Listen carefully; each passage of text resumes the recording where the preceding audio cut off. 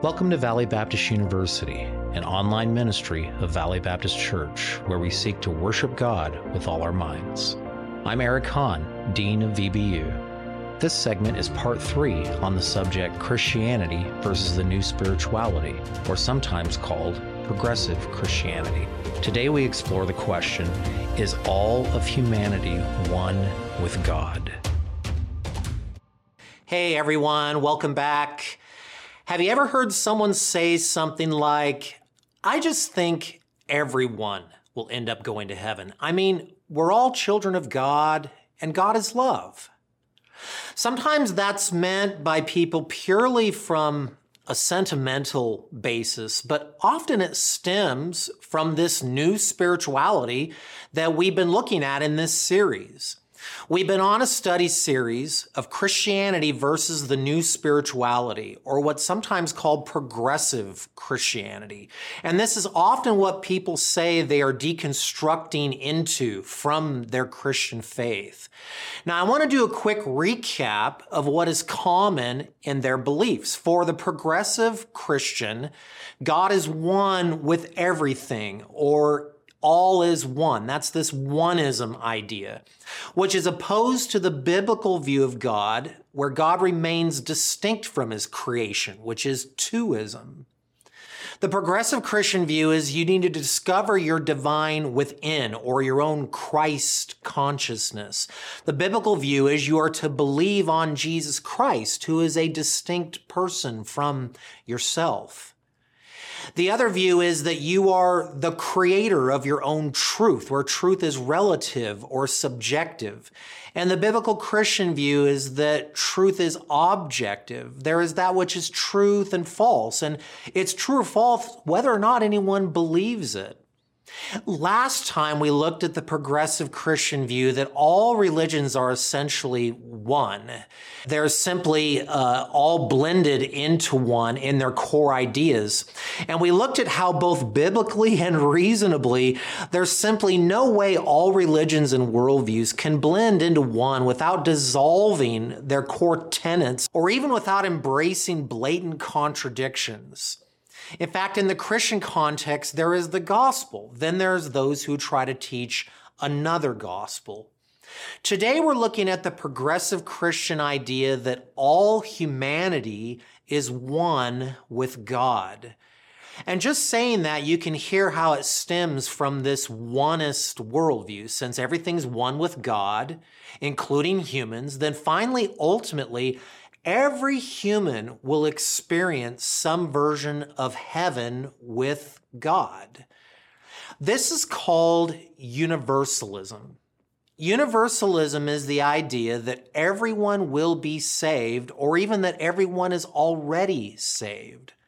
A little bit of history on this. The first record of this connected in any way with Christianity is the ancient false teaching of the Gnostics. And this was refuted very early on by a number of the church fathers, especially with Irenaeus. Later, it surfaced in an ancient individual, someone sometimes thought of as a father. His name was Origen. There's someone named Jerome who used to put it this way. He said that when you look at the church fathers, it's like a mixture of weeds and flowers. And that especially applies to Origen. Origen even held that the devil and his angels will ultimately be saved. And Origen seemed to be picking up on this from the Gnostic idea that everything pre-existed and then returns to its source. There's that oneism idea. And Origen also seemed to have kind of a sentimental attitude about it of wanting to believe this because it feels good. Now, this was never actually affirmed by any ecumenical council. In fact, Origen by name was refuted by what's called the Fifth Ecumenical Council. And yet people try to derive this teaching from the Bible. And in order to do that, it requires endless gyrations of sleight of hand logic, if not just an outright rejection of the biblical teaching. Now, I want to say this. Something that's been suggested about the progressive Christians is that the authors are only exploring this idea.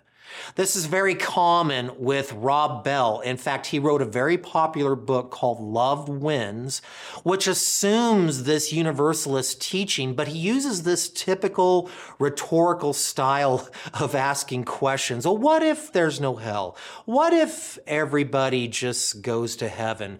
What if the gospel isn't really exclusive, but there's all kinds of different roads? And then we go back to this subject of truth just being relative to whatever our what ifs are that we come up with. The book was so popular, in fact, in 2011, Bell's book even made the cover of Time magazine, along with his questioning style provocation, which is on the cover. What if there's no hell? Now, fortunately, others have not just used the rhetorical inquiring style. William Paul Young, author of The Shack, in his follow-up book, Lies We Believe About God, point blank describes himself as a universalist because he says, are people asking me, are you suggesting that everyone is saved, that you believe in universal salvation? And Paul Young says, that is exactly what I'm saying. Not only that, Richard Rohr in his book uses the word universal in the title, the universal Christ, and to no surprise, it includes the universalist teaching. Richard Rohr says God loves things by uniting with them, not by excluding them. So there you see the onist ideology and the universalism, how no one will ever be excluded from God and his blessing. Now, C.S. Lewis already addressed this years ago in his famous book, The Problem of Pain. Not only did Lewis say that this was not affirmed in the Bible, this has not been affirmed in church history, but Lewis even uses the rational argument, and he even pays homage a little to the sentimentality. He says it's not that we don't want people to all be saved. He says, I would pay any price to be able to say truthfully, all will be saved. But then he says this, if we're saying that though, is that without their will or with it? In other words, Lewis is saying that we can call God a God of love, but forced love is a contradiction in terms. Lewis is suggesting that God dignifies us in a loving way by giving us a choice. There's still those that would say and push back, well, it's just not just. God isn't lovingly just because, to put it this way, the time doesn't fit the crime. In other words, why is there an eternal punishment for temporal sin? Again, I defer to Lewis, who draws from the ancient Christian thinker named Boethius, once again from The Problem of Pain. He says if we think of eternity as a mere prolongation of time, perhaps it's disproportionate. But he says many would reject this idea of eternity.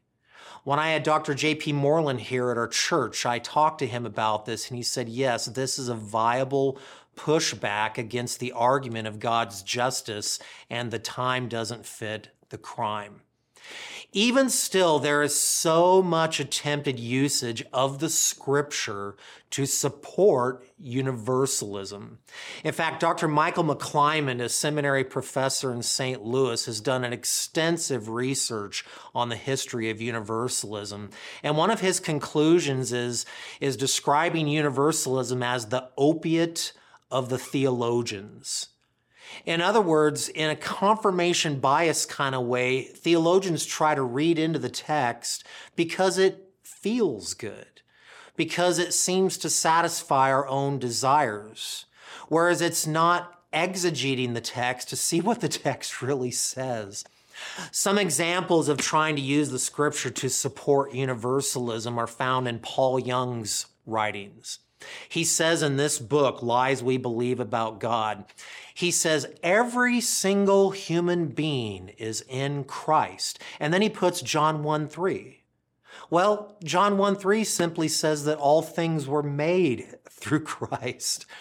He also fails to go down in John chapter 1 to later verses 11 and 12 where it explicitly says, Jesus came to his own did not receive him, but as many as received him, To them he gave the right to become the children of God, to those who believe in his name.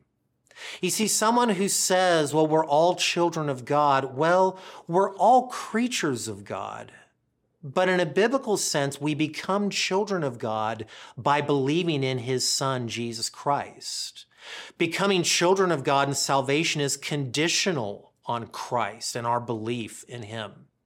Another one of the proof texts Young uses in the appendix of his book for universalism is he takes John chapter 3 and verse 17 and he says, "For God did not send his Son into the world to condemn the world, but that the world through him might be saved."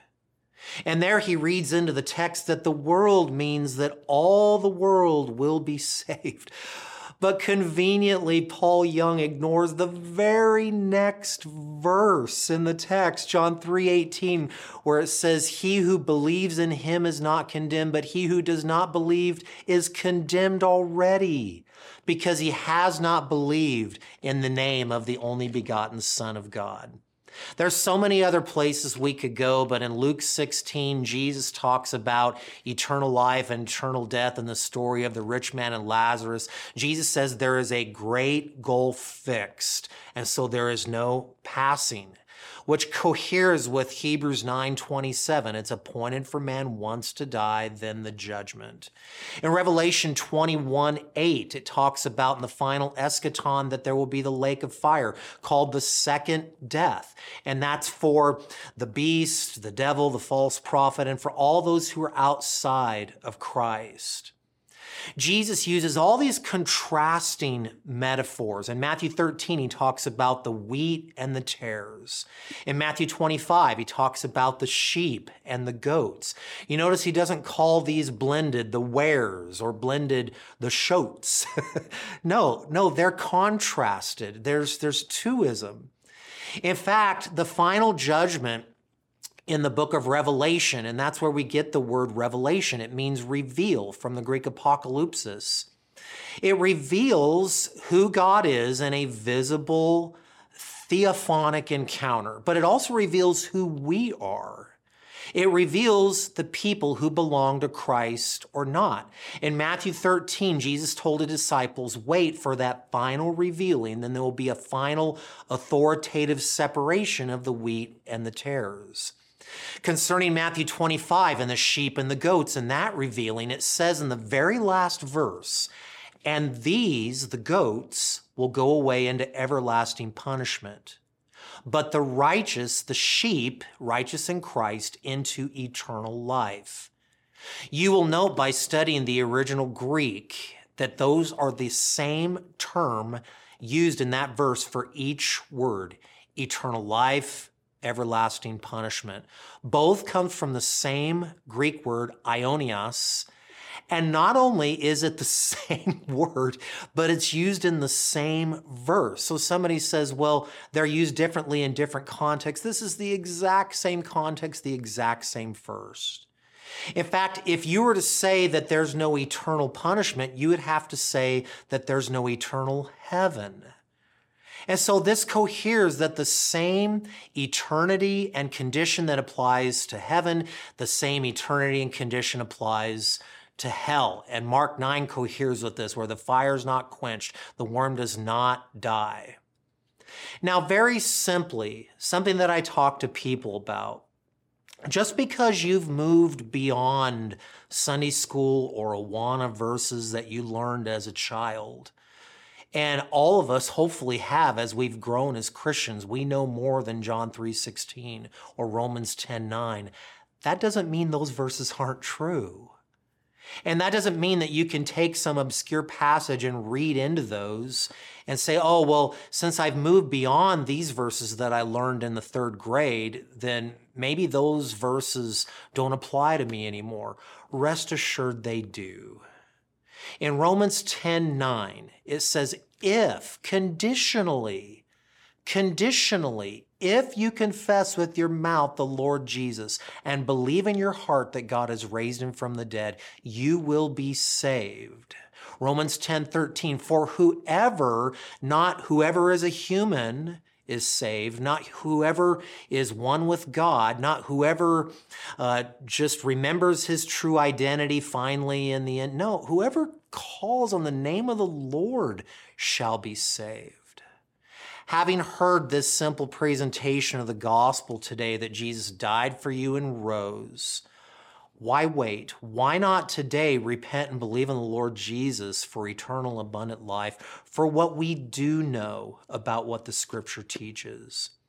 Now, a little preview. The next 2 sessions, we've been basing these ideas of the progressive Christian reality, of a reality without distinctions, oneism.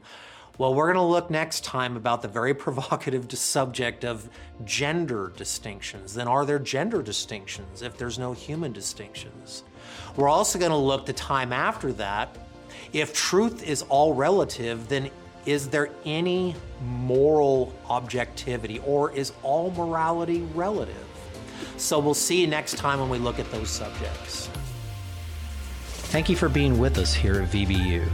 For further reading on this, see the book The Other Worldview by Dr. Peter Jones, and more specifically for today's topic, the book The Problem of Pain by C.S. Lewis. We'll see you next time for segment number 6 of this series, as we entertain the question, are there no intended gender distinctions?